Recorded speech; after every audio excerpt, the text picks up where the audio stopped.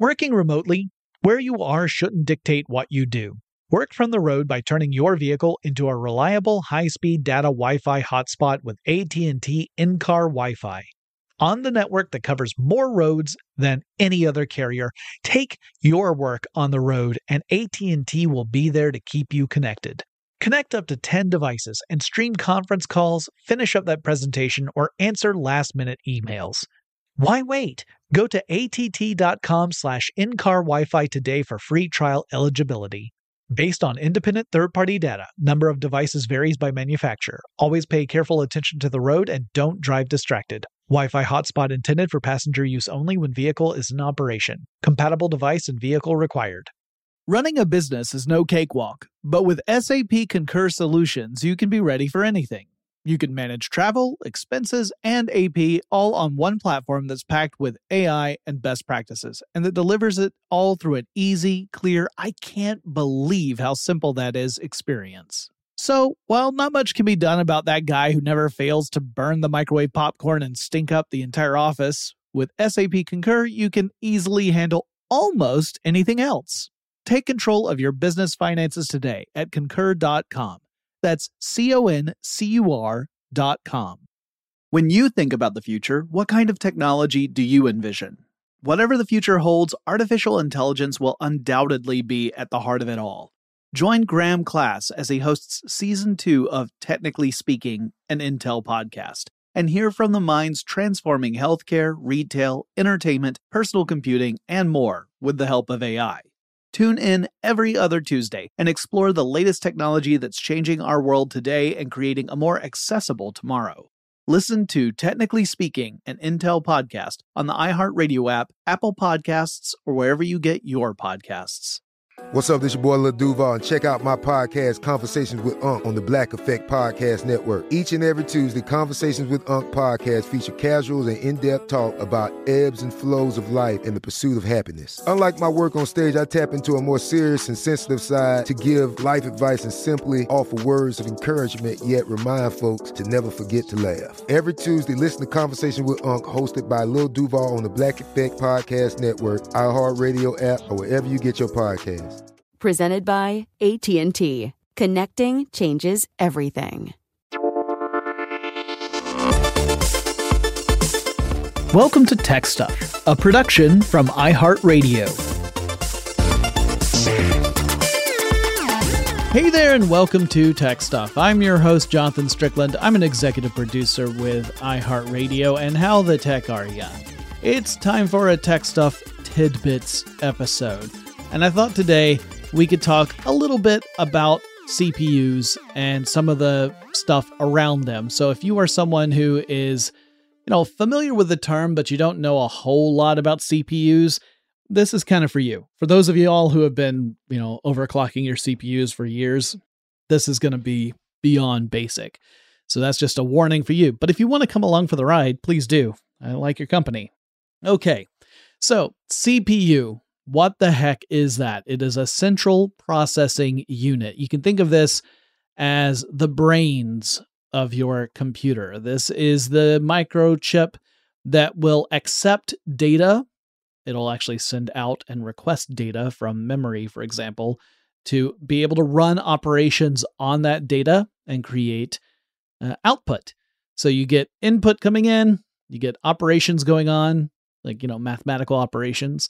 And then you get results coming out. Those results do stuff in the computer. It could be all sorts of things. Like it's literally all the things that need to happen. And if you think of the CPU kind of like a brain, it's not a one-to-one. Don't take it like that. But it does a similar function. How everything our bodies are doing, everything we are doing, is ultimately coming as a result of brain activity. That if you are thinking about it, then that's obviously active. You can understand that. But if it's stuff like, things that you're doing unconsciously, like blinking, like you're not thinking about blinking, are you? Please don't think about blinking, because I don't want to be responsible for that. You're doing it. Now you're going to think every time you blink for a while, and then you'll stop. You'll forget about it for a bit. Then it'll come back to you later in the day and you'll start thinking about blinking again. And that's all my fault. Anyway, CPUs are able to run processes on data. That's their main purpose. Now, they come in a couple of different varieties and from a couple of different manufacturers. The two major manufacturers of CPUs, really the only two worth talking about when you get down to it, because the entire industry has centered around them, are Intel and AMD. And these two companies dominate the CPU industry. And in fact, the CPUs they make are incompatible with one another, right? You can't swap an Intel chip out for an AMD chip on your computer because an Intel chip won't fit in an AMD slot and vice versa. So this also gives me a chance to mention motherboards, which I'll just do briefly. Motherboards are giant circuit boards, essentially. This is like your peripheral nervous system, in a way. This is what connects all the components to each other so that data can actually pass from one thing to another and your computer can work. So you can think of this as sort of the vertebrae that attaches everything together.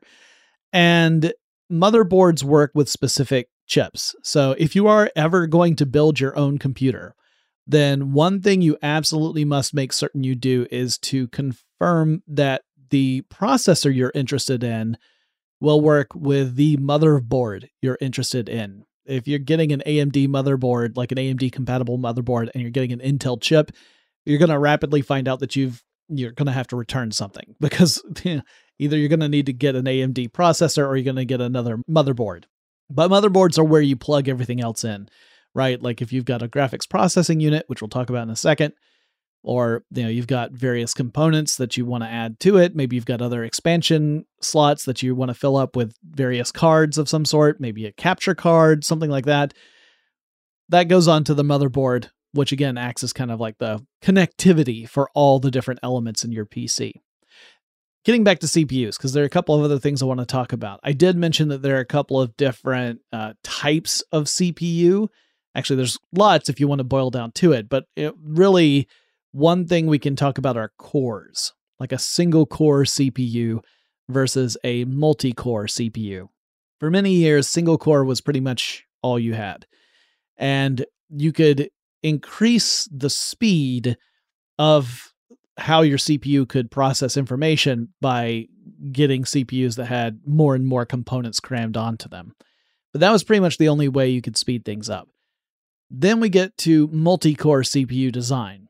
And as the name suggests, these CPUs actually consist of kind of like miniature versions of CPUs all clumped together in a way. So think of it, instead of it being one big brain, something like maybe 4 smaller brains or 8 or whatever, however many cores there are.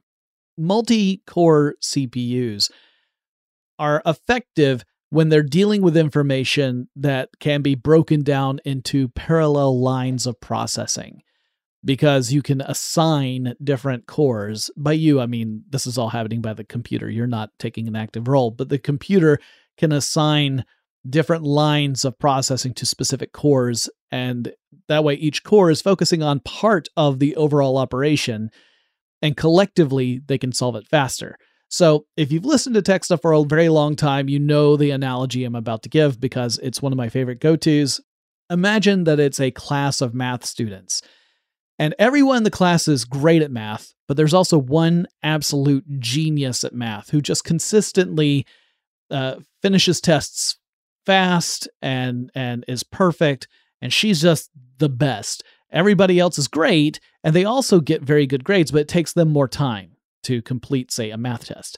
And so as a fun experiment, the teacher assigns a pop quiz to the class, and the genius student, she has all the problems on her sheet. She has to answer all of them. Let's say that there's 6 of them. And there are 6 other students, the really smart ones, but they're not genius level. They're each given one of the problems. So student 1 gets problem 1, student 2 gets problem 2, and so on. They just have to solve their own problem. That's it. And then they can turn in their test. So the question is, who finishes the test first? Well, in this approach, it's probably going to be the 6 students, right? Because they're each focusing on just one problem Whereas the genius, even though she's faster than any individual student, she has to complete all 6. And she can't do it simultaneously, she has to go sequentially. Well, that would be a case where the 6 students would outperform the single one, where you could say a multi-core processor could handle that sort of computational problem more effectively than a single core. But that's not how all computer problems come, right? Like, what if the test worked in such a way where the only way you could tackle problem number 2 is if you had the solution to problem number 1 first? Then you could tackle problem number 2. Same thing with problem number 3. You have to wait until you have the solution to problem number 2. Well, then the 6 students are going to lose because we've already established the genius, she can finish her test much faster. And meanwhile, student number 2 has to wait until student number 1 is finished before they can tackle problem number 2, right? So depending on the computational problem, multi-core may or may not be better than a single core. For a lot of gaming applications, multi-core can work pretty well. And also, in a lot of graphics processing units, or GPUs, which as the name suggests, are all about handling the processing to generate graphics, those are often parallel processing machines, right? That's just like a chip designed to do parallel processing. And coincidentally, or not even so coincidentally, but because of that, they also were incredibly important for mining of certain cryptocurrencies. Initially, stuff like Bitcoin, but then Bitcoin's value got to a point where it no longer made financial sense to go after graphics processing cards in order to mine Bitcoin, because you would fall behind. People were going for, purpose-built machines in order to mine Bitcoin more effectively. But then Ethereum, before it moved on to being proof of stake versus proof of work, that was the cryptocurrency that drove people to scoop up as many graphics processing unit cards as they possibly could in order to create an entire network of computers using these to mine cryptocurrency. Because like graphics processing, cryptocurrency mining really would benefit from parallel processing, which is what multi-core processors can do. Okay, so that's your basic division, single core and multi-core. There's some other stuff we need to talk about. One of the things is clock speed. So this can seem a little confusing at first because you're thinking, well, our experience with clocks is that these are devices meant to keep time, and therefore the speed of clock should be uniform. It should be universal, right? Because you just want to keep time. That's not what we're really talking about here. Clock speed with CPUs or even GPUs, it's the rate at which the processor is able to perform calculations. And we typically see this measured these days, especially in gigahertz. Like when I remember from my days of working with computers when I was a kid, kilohertz and megahertz were like, that was the thing. But gigahertz is definitely where we're at now. And a hertz refers to a repetitive task in a given amount of time. Like how many times are you doing something within a given amount of time, like a second? So 1 hertz would be 1 repetition per second. When you're talking about gigahertz, you're talking about 1 billion per second. So when you're talking about a clock speed of a processor and it's 3.5 gigahertz, that means it's 3.5 billion operations per second. I'm going to explain that a little bit further because that's kind of a very high level version of what clock speed is. But before we get to that, let's take a quick break.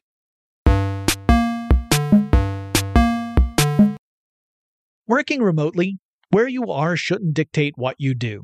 Work from the road by turning your vehicle into a reliable high-speed data Wi-Fi hotspot with AT&T in-car Wi-Fi.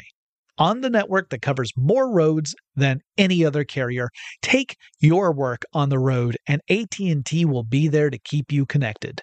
Connect up to 10 devices and stream conference calls, finish up that presentation, or answer last-minute emails. Why wait? Go to att.com/in-car Wi-Fi today for free trial eligibility. Based on independent third-party data, number of devices varies by manufacturer. Always pay careful attention to the road and don't drive distracted. Wi-Fi hotspot intended for passenger use only when vehicle is in operation. Compatible device and vehicle required. Running a business is no cakewalk. There is a ton to keep track of. Employees to keep happy, spending to control, travel to plan, and on top of it all, nobody knows exactly what the future holds. Your finance team always has to be ready to change. But with SAP Concur Solutions, you can be ready for anything. You can manage travel, expenses, and AP all on one platform that's packed with AI and best practices, and that delivers it all through an easy, clear, I can't believe how simple that is experience. And you can finally say goodbye to the costly mistakes and risks that come from manual work and spreadsheets. So, while not much can be done about that guy who never fails to burn the microwave popcorn and stink up the entire office, with SAP Concur, you can easily handle almost anything else. Take control of your business finances today at concur.com. That's CONCUR.com. Snag a Job is where America goes to hire, with the deepest talent pool in hourly hiring. With access to over 6 million active hourly workers, Snag a Job is the all-in-one solution for hiring high-quality employees who can cover all your needs. On demand, temp to hire, part-time or full-time. You name the position. Warehouse worker, retail associate, grocery store clerk, fitness trainer, baker, stylist, bellhop, podcast producer. Yeah, Snag a Job's got a worker for that. With our easy-to-use platform, you're able to seamlessly post and fill available positions quickly with a dedicated customer support team to provide all the help you need along the way. Kind of nice knowing you have a talent pool like that in your own backyard, right? Snag a Job is the partner you need to keep your business running smoothly. So visit snagajob.com or text snag to 242424 to talk to an expert. Snagajob.com, where America goes to hire. Like many of us, you might think identity theft will never happen to you. But consider this. There's a new identity theft victim every 3 seconds in the U.S. That's over 15 million people by the end of this year, equal to the populations of New York, Los Angeles, and Chicago combined. Even worse, identity theft victims often don't even know they're victims. That's why LifeLock Identity Theft Protection alerts you to identity threats, even the ones that don't show up on a credit report, like data breaches, fraudulent bank transactions, loan and credit card applications, and crimes committed in your name. If your identity is stolen, your own dedicated LifeLock U.S.-based restoration specialist will work to fix it. LifeLock protects you in ways that you simply can't on your own. Join now and save up to 25% your first year at LifeLock.com/iHeart. That's LifeLock.com/iHeart to save up to 25%. Identity theft protection starts here. Okay, so I mentioned before that clock speed references essentially the number of calculations or operations that a CPU can make in a given amount of time, in this case, a second. Operations can be actually multi-step, so really you should think of this as steps that the processor can take per second, with some operations requiring only a single step and some perhaps requiring multiple steps, so it gets a little more fuzzy when we start talking about operations. But generally speaking, the higher the clock speed, the faster that processor is at, processing information. It can process more information in the same amount of time, which we end up saying means the processor is faster, even though, most of the time it's not moving anywhere, at least not if your computer has been set up properly. So this also brings us to the concept of overclocking. Overclocking is when you end up pushing past the rated specifications of a piece of hardware in order to get more out of it. So in other words, when you get a processor, it essentially is, it's telling you what clock speed it's been set at. That speed has been determined by the manufacturer. Usually you can actually push a processor to go beyond that speed. You have to go into some settings to be able to do this. It gets very technical. I'll probably do an episode just about that at some point, but for now, we'll set it aside. The point being is you can go in there and essentially remove the regulator that would otherwise keep you at that top speed and not let you go past it. You can take that down and allow your processor to work even harder. This is going to do a couple of things. It's going to generate a lot more heat.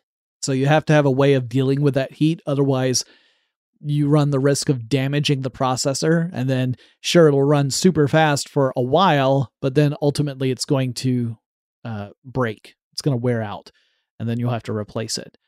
So you really need to have a way of carrying heat away to allow this to happen. And even then, like, there's certain limits you just are not going to get past without damaging the processor. So overclocking is a thing that is possible, and a lot of people do it, and a lot of gamers do it in particular because it allows them to get even more performance out of their machines. But you need to know what you're doing so that you do it in a way that's not going to wreck your computer right out of the gate, and you'll have to go in and like maybe replace a CPU, or if you're really unlucky, you might have to replace a whole motherboard along with the CPU. So that's something to keep in mind. But overclocking is a way to get your computer to do more than what the manufacturer intended. Now, in some cases, in fact, this has happened in the past, manufacturers have made processors like the same processor chip and specifically gone in and set different versions of that chip with different limitations of its clock speed. So, in other words, there's an artificial limit there, like an artificial ceiling to how fast that processor can work. You could go out and buy one version of the CPU that's maybe limited to 1.5 gigahertz. And then you go and you get to another one, it's 1.75, and then a third one, and it's 2.0. And it's possible that all three of those processors are, from an architecture standpoint, identical. The only thing that's different is that the manufacturer has put a different limit in there and set a different price tag on each of those chips. And it makes it really cheap to produce them, and you're just artificially limiting what the hardware can do. So there are ways of getting past that. And I know that there are a lot of computer enthusiasts out there who, when they find out that kind of thing, they get really upset, which is understandable, because you're thinking to yourself, if this device is capable of performing at a higher level that's still within the rate limit of the manufacturer for the, whatever the top of the line is, then it's so unfair that it's being sold to me with brakes put on, so it cannot reach that level. I'm going to remove the brakes. That has happened in the past. It's not something that necessarily happens frequently, but it does happen. But then there are also cases where someone just goes out and they buy a really fast CPU and they say, I want to make it more faster. And then they'll go in and overclock it. Overclockers often will experiment with other pretty wild stuff like liquid nitrogen cooling and that kind of thing in order to get the absolute most out of the performance of their machines. But then you're starting to talk about setups that are truly crazy, and you're not likely to encounter those things. One other thing I want to talk about with CPUs or processors in general are flops. Now, I'm not talking about products that didn't do well in the market. I'm talking about floating point operations per second, or flops. You'll often hear flops being thrown around as a measure of computational performance. And, we have the clock speed as one version of this. Well, flops is something similar. It's the number of floating point operations that the processor is able to handle per second. And this is a place where GPUs, or graphics processing units, often can outperform CPUs. So we look at flops, that's another way really of just measuring how powerful or fast a processor is. When we look at things like supercomputers, we are often referencing their processing power in terms of the number of flops, like petaflops. You're talking about astronomical numbers here when you're talking about floating point operations per second. But it's just really another way of judging the processing speed of a processor. And as I said, it's more frequently something that we associate with GPUs than CPUs, but it is an important thing to keep in mind. So those are some real basic elements of CPUs. Again, you can go into so much more detail, but I thought that this would be a way to understand from a very high level what CPUs are doing and why they're important. We can talk about other things in the future, like hyperthreading, for example, to talk about how that plays into, say, a multi-core processor.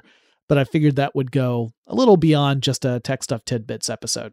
I'll probably do more of these in the future where I'll look at things like memory and other elements in computers that are basic but often hard to understand for a newcomer, someone who has maybe heard the term, but they don't really understand what it means or how it fits into the overall picture of technology. And we'll do it beyond computers as well. We'll talk about other types of technology and have these little tidbit episodes occasionally. I hope you are all well. If you would like to reach out to me, the best way to do that is on Twitter. The handle for the show is TechStuffHSW. And I'll talk to you again really soon.